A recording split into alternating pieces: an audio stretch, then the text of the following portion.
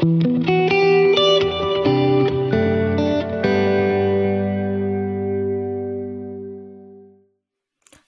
and welcome to Moving Beyond Stigma. I am your host, Michelle Crossman.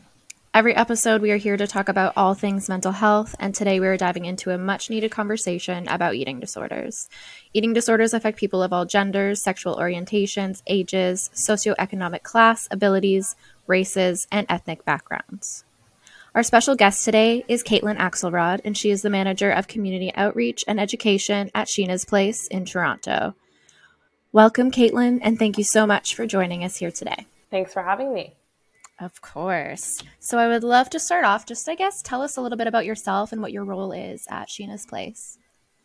For sure. So, I'm Kaitlyn. I use she, her pronouns. Like you said, I'm the manager of community outreach and education, which basically means that I do a lot of different things.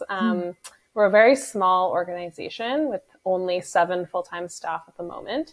So I wear a lot of different hats. I am a social worker, so part of my role is group facilitation. The main service we provide at Sheena's Place is group-based support for people affected by eating disorders and disordered eating. So I facilitate a few groups every week. I also supervise social work students, and I lead trainings and different educational initiatives in the community. Webinars and workshops and other things like that. And I support with social media as well. So that's my professional side. Personally, I like to be transparent that I don't have my own personal experience of an eating disorder. Many people are led to this field for that reason. But my interest in the field of eating disorders comes more from knowing a lot of people, growing up with people who experienced eating disorders, family members, friends, and an interest in supporting people who struggle with this really serious and often misunderstood condition. I also, I guess more personally, like things about me, I have a dog. His name is Bernie. He's really cute. I have a plant next to me that I've managed to keep alive for like 4 years. So that's something that I'm pretty proud of. That's an accomplishment. Yeah, exactly. I think it's a metaphor for something. I'm not quite sure what, but I love camping and being outside in nature as well. That's amazing. Thank you so much for sharing. I find I've known a lot of people as well who have struggled with eating disorders. Growing up in a dance background specifically, you see a lot of it, whether it's the training that you receive or just the images that you are told you are supposed to have. It can be very, very difficult. I was extremely lucky and had a very supportive group of teachers, but still being surrounded and in that environment can be so difficult. So I definitely know a lot of people who struggled, not only through dance, but other people in my life as well. So that's really incredible that you took that and you've made a career out of that and you've been able to support people, that's what's the word I'm thinking of? I guess inspirational, you're taking something that's outside of your life and you're going deep and you're helping so many other people. So that's really great. Thank you. Yeah, it's definitely really difficult work, but I find that in many ways it can be quite rewarding as well. There's a reason I'm still in this field after several years. And I don't plan on leaving this field anytime soon. That's great to hear. Yeah, it's definitely a field that I can imagine has a lot of difficulties entangled with it. Just there's so many different types and levels of disordered eating as well, and it can be so scary to deal with. So that's amazing that you love what you're doing and you love being able to help these people and you're sticking it out. And no, that's really incredible. Thank you. Can I ask, what are some of the biggest challenges that comes to accessibility with eating disorder help and support that you've noticed? Yeah, there are a lot of challenges around the accessibility of support. I guess to start, there is a really big lack of resources and funding that is going towards support and treatment for eating disorders. I hate comparing eating disorders to other like physical or mental health challenges because I don't think that's necessarily a very supportive thing to do. But if we do look at how much funding other types of physical and even mental health challenges receive, like from the government in our healthcare system, the amount that is received by people providing eating disorder support is so minimal, despite the fact that eating disorders are so widespread and so common. I think a lot of that has to do with a misunderstanding around how they develop, who is affected, and what types of support can actually be helpful. So a lack of funding and resources is a big one. As well, I guess related to that is the incredibly long waitlist times that do exist for programs that are available. So there are a few hospitals in Toronto, a couple hospitals in Toronto that provide eating disorder treatment, and the waitlists are incredibly long, sometimes years long, and people will often not make it into the programs before it's too late. Other barriers include a lack of like gender affirming and like culturally relevant and appropriate treatment and support options. So the options that do exist tend to be very based in a Western medical model. And while that is supportive for some people, it's absolutely not supportive and even sometimes harmful for other people. So if we look at like the impact of things like colonization, of systemic racism on the development of eating disorders, and these things are not brought into treatment and support, it makes it really difficult for people who are struggling to actually recover. So those are just a few of the barriers that I'll name for now. Yeah, no, definitely. There's so much that it ties into it, and not addressing those things within the treatment only does more harm. Yeah, that's very difficult. And I have heard even like the lack of beds that there are as well, which is probably why there are so many long wait lists that comes to getting treatment, and just not having the programs available in more spaces, you know, not having the people available to give what's needed because we do not have the funding. I've talked to a few different people about different mental health initiatives and organizations, and eating disorders so often seems to be kind of on its own. From what I've noticed. Which is ironic because you know, most people who live with eating disorders or disordered eating also experience other mental health challenges. It's rare that someone would only experience that. So yeah, the fact that it's often, like you said, sort of off on its own is unfortunate and like not supportive of what people actually need to recover. Exactly, because it's a whole picture, right? Like there's so much involved, and there's so much that can, you know, intertwine and affect it, and not actually including this side of it can do so much damage to those who are seeking help, you know, or even some people who do have disordered eating in some way, but actually don't even realize it. Like the aspect of control, you know, and that's like maybe one thing you can control. So then you don't do it because of something else that's affecting you, you know, and that still falls into a category.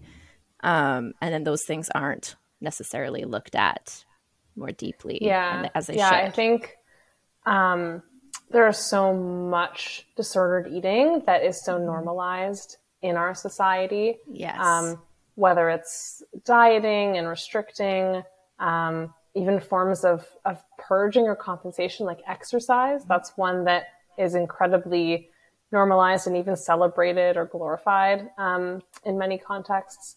And elements of binge eating as well may be normalized too. And so whether it is about seeking control or coping with difficult emotions, with trauma, you're right. Sometimes people might not realize that they actually do have disordered eating or an eating disorder, which definitely would impact their ability to seek support for that. Exactly, because I wouldn't even know that they should be looking, or, there's no one telling them, maybe you should look into this as well. Maybe you should find support for this too. It might help you overall. And if no one's telling you that, then you just keep going and you just don't find the help that you need. What are some of I guess, the biggest misconceptions or stigmas that surround disordered eating and eating disorders? So I normally speak about three main misconceptions. There are definitely more. Yes. But I would say three big ones include, number one, that eating disorders are a choice. So this idea that a person is simply making the decision to engage in certain behaviors, again, whether that's restricting, binging, purging, and that it's as simple as just stopping if one chooses to stop. But in reality, we know it's far from that. Just like no one chooses to have depression or schizophrenia or any other mental health challenge, the same is true for eating disorders. And they're caused by so many different biological, psychological, and environmental factors.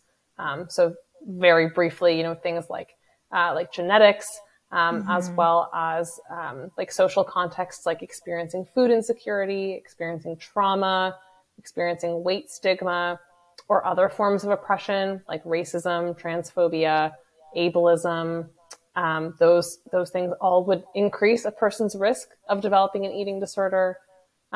Just generally speaking, like the messages that people get about food and bodies as they grow up, how family members or friends might comment on their body or other people's bodies, and so much more. The second misconception I would say is that eating disorders revolve exclusively around food and weight. Yes. And while those things are, of course, a part of the picture for many people, the symptoms themselves are serving so many different functions that go way beyond like just eating or controlling one's weight in a specific way. So most commonly, I would say that like dealing or coping with difficult emotions is the most common reason for someone to develop an eating disorder. Food and exercise are like accessible coping strategies. Maintaining control, like you said earlier, that can be a big one. Social reinforcement as well. If someone's getting like praise and attention for the ways in which their body might be changing as a result of their eating, that could definitely reinforce it. So there are so many different things that can like perpetuate the eating disorder over time.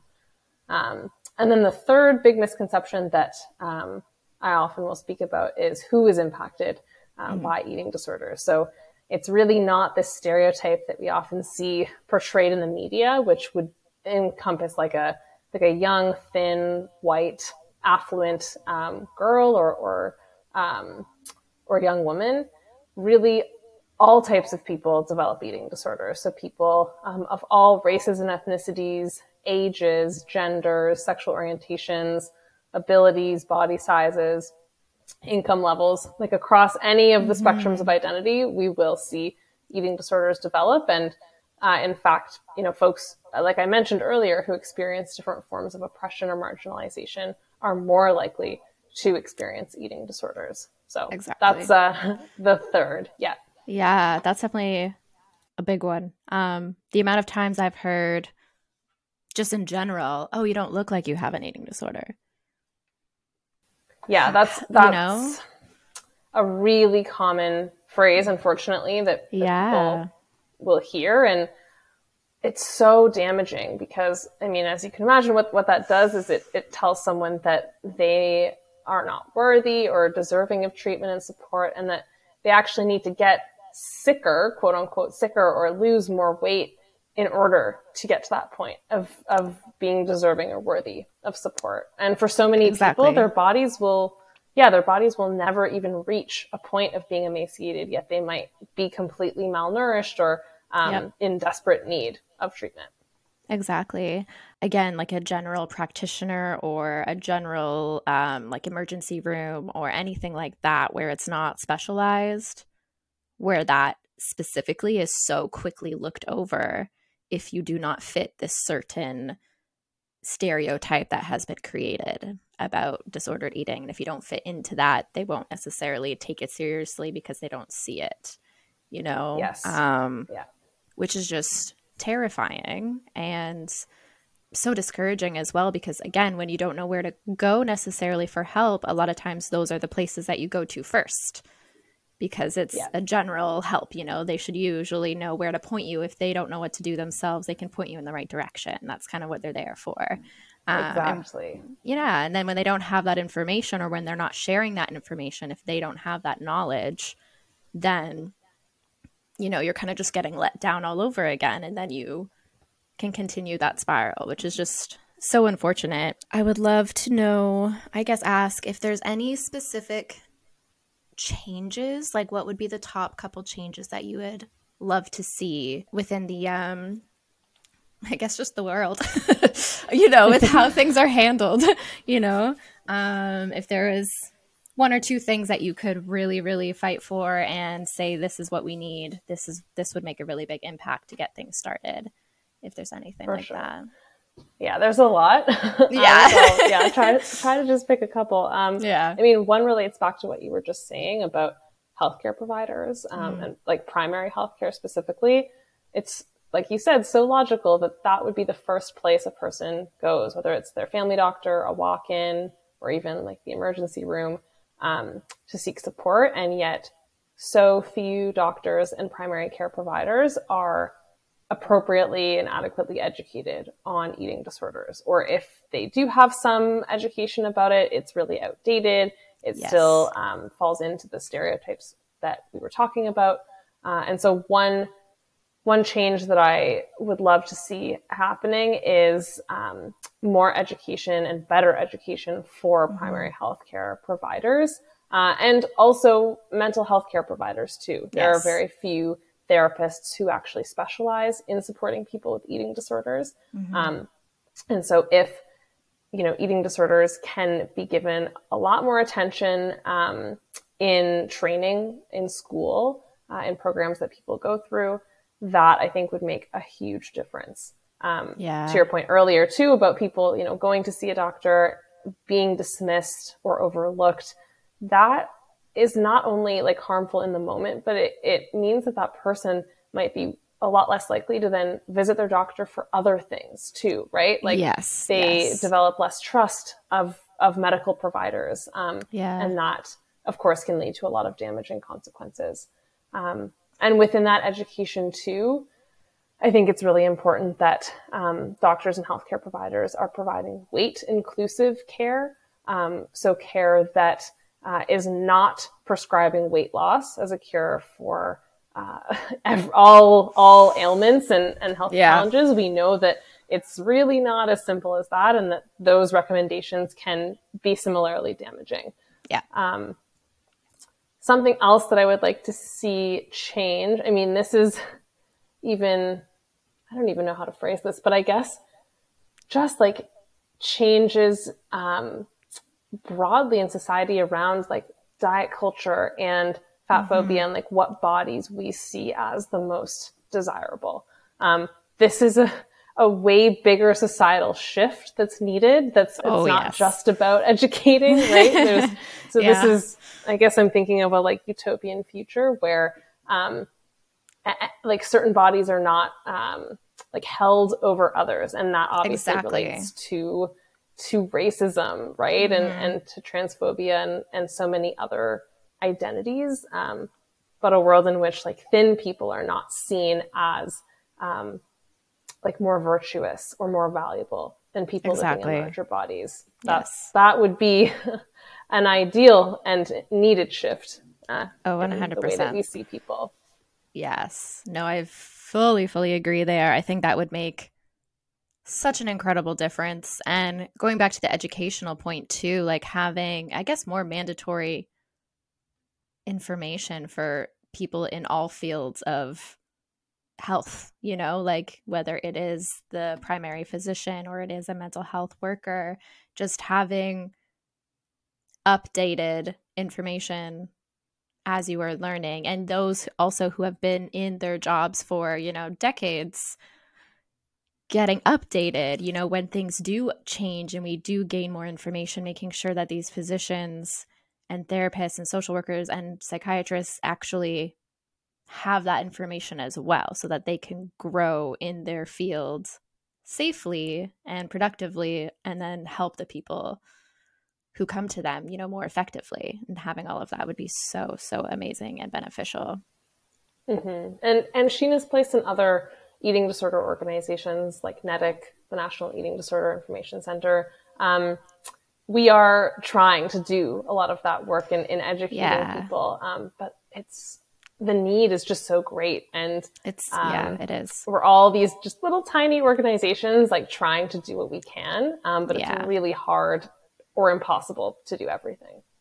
Yeah, because you're competing with like huge corporations and huge hospitals and huge like everybody, you know, like, so it's hard to really go up against that and see the difference. I do see a lot more out there, especially in getting information to schools and to even dance schools, because I also teach kids dance. And, you know, we were given all this information of like, you know, if you see a student potentially struggling, like these are the steps that you can do, and how not talking about it is actually much more harmful than trying to help and step in. And especially with, I think, disordered eating, a lot of people get scared, but having that information out there and given just guidelines, I guess, of like, these are ways that you can bring up this conversation. These are healthy ways that you can approach this person, whether it be a friend, a student, another coworker. And having information like that, at least in my experience, is very new in a work setting, you know? And I'm so thankful that it's there. But yeah, it's extremely new to have that without having to dig in and try and find resources yourself. You know, these things are available quite quickly if you go look it up, especially through Sheena's Place and through NEDIC, which is very amazing. So I'm personally extremely thankful to both places, you know, because I know there's so much information provided, which is really, really great. Again, it's just going up against those places with more money and more funding and trying to have yourselves be heard, because it's so important. Because it's Eating Disorder Awareness Week. Is there anything about that you would like to share specifically? Yeah, so this year's theme or campaign is transforming the narrative from asks to action. So for the last number of years, Eating Disorders Awareness Week has been very focused on, you know, raising awareness, as the title suggests, which is obviously very important. But we feel as though, and when I say we, I am a part of the like National Working Committee who has been working over the last several months to develop the theme and the campaign. But we felt that yes, there is still a ton of awareness lacking across society, but we need to move beyond simply encouraging people to be aware. We need to encourage people to take action, whether that's contacting their local politicians, lobbying, you know, the hospitals and the healthcare system, sharing their stories to break down stigma. Just like you said, having conversations about eating disorders and not being afraid to approach the subject. These are all things that are so important and that this year's campaign strives to reinforce. In terms of like events or opportunities that people can get involved with, Sheena's Place always hosts a trivia night every year. It's really just a fun opportunity to raise a little bit of money for our organization. Since we are a nonprofit, we don't receive any government funding. So we're hosting that. More sort of connected and a little bit more seriously, I guess, there are a few other events going on. There's a panel, a nationwide panel happening about advocating for change on February 7th. There are lots of resources that have been developed by the working committee. One that I'm very excited about specifically, which is a set of media guidelines. So how to report on eating disorders responsibly would be like the theme of that. And so this is Yeah. something that we'll be sharing with all media related organizations and people that we can think of. And we encourage like everyone to do the same. I'm sure you and I'm sure listeners have seen articles about eating disorders pop up in the last few months or years. And I don't know if you've noticed, but you know, the images used, the headlines, the stories that are being told are often perpetuating these stereotypes and myths that we've been talking about. And so it's really like the media plays a huge role in definitely. In this whole thing. And so we're hoping that these guidelines will give folks a place to start. Maybe some journalists are afraid to approach the topic because they are worried of doing harm. And so the idea is that this will help people report on eating disorders in a respectful, responsible way that will promote action.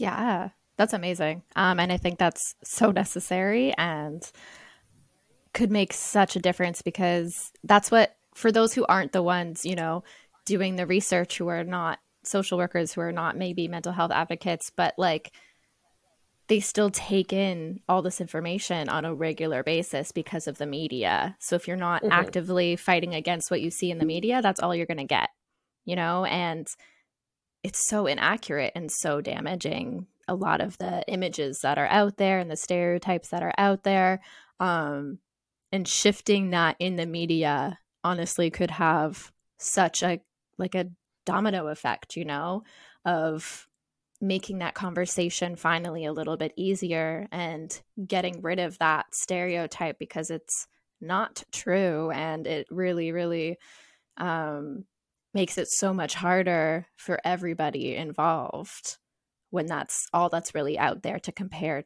to and to see. And it's, you know, it's just, it doesn't give a clear image of what disordered eating really can be, because it can be so many different things.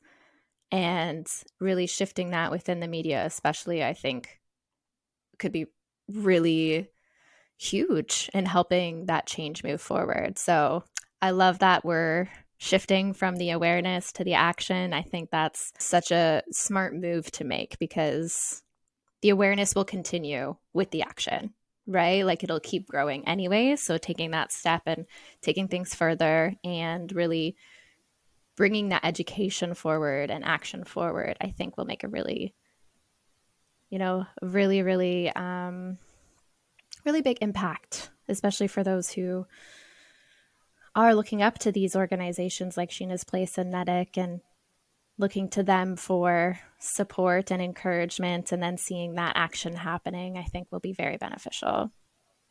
Absolutely. Yeah, definitely. Okay. Is there anything else that you would like to share before we wrap up? Anything else about Sheena's Place specifically, or anything? I guess I can share a little bit more about us. I didn't provide as much information at the beginning as I normally would. So fair, just very quickly, we, like I did mention, provide group-based support for people with eating disorders and disordered eating. What I don't believe I mentioned is that we support anyone ages 17 and older in Ontario. So anyone who fits those criteria are welcome to register for our groups. No eating disorder diagnosis or referral is needed. So in this sense, we are quite low barrier compared to other eating disorder, free eating disorder programs in the province. Everything is free that we're offering to folks. And at the moment, most of our groups are taking place virtually. We shifted, like many organizations, to a virtual model when the pandemic started. And we're finding that this has made our services so much more accessible to so many people. We were exclusively in person before. And so anyone, you know, outside of downtown Toronto, people with all sorts of limitations, accessibility needs that we couldn't offer or accommodate in person, a lot of those folks are now able to access support online. So that's been amazing. We are reintegrating some in-person options because online is obviously not accessible to every single person. Exactly. So yeah, we plan to continue with that hybrid approach. And Yeah, I think that's all that I'll share for now. But I'm if anyone is interested in learning more, they can visit our website at sheenasplace.org. And this, like, my contact information is on the website. I'm always happy to answer questions, to chat.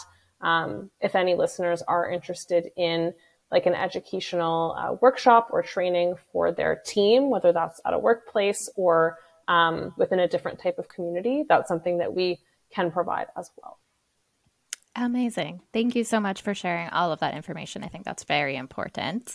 Yeah, this was a great conversation. And I think we really opened up that dialogue a little bit that can be scary for some people to really dive in and talk about. I know even myself, that's one of the topics I've been nervous to talk about around friends, like when I was younger, again, because it did surround me and I just wasn't sure how to ever bring it up, So now having more education and having more resources available online and having, people coming in and sharing all of this is so, so beneficial. So thank you for taking the time out of your day and sharing it with me and all of our listeners. It's very, very appreciated.